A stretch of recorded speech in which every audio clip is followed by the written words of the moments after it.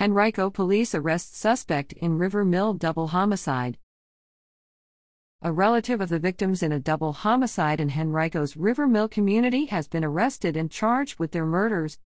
Marvin Jermaine Moody, 40, of Glen Allen, faces 2 second-degree murder charges and 2 charges of using a firearm in the commission of a felony, in connection with the murders of 38-year-old Malcolm Moody and his father, 70-year-old Albert Moody Jr., of Henrico.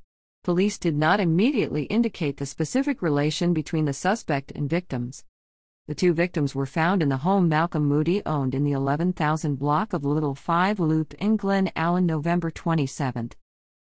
Henrico Police are asking anyone with additional information about the murders to contact Homicide Det.